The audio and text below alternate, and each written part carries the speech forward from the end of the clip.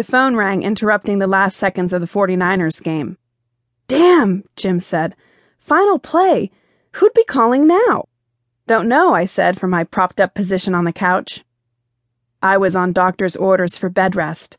My pregnancy had progressed with practically no hang-ups, except for the carpal tunnel and swollen feet, until 1 week before my due date, when my blood pressure skyrocketed.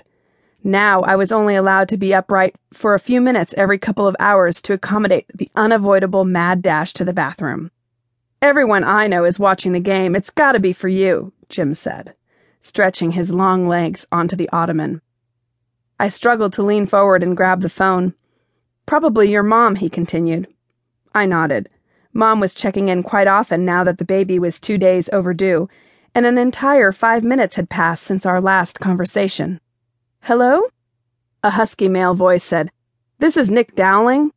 Oh, a telemarketer. "From the San Francisco Medical Examiner's office?" I sat to attention. Jim glanced at me, frowning. He mouthed, "Who is it?" from across the room. "Is this the Connolly residence?" "Yes," I said. "Are you a relative of George Connolly?" "He's my brother-in-law." "Can you tell me the last time you saw him?" My breath caught. The last time we saw George? Jim stood at the mention of his brother's name. "Is he a transient, ma'am?" Dowling asked. I felt the baby kick. "Hold on a sec." I held out the phone to Jim. "It's the San Francisco Medical Examiner.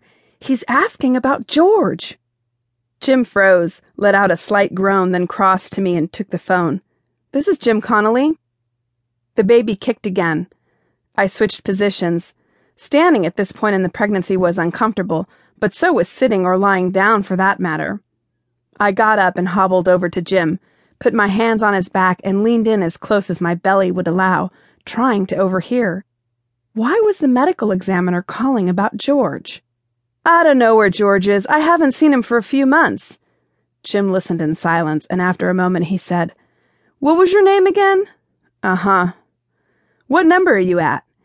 He scratched something on a scrap of paper, then said, "I'll have to get back to you." He hung up and shoved the paper into his pocket. "What did he say?" I asked. Jim hugged me, his 6'2" frame making me feel momentarily safe.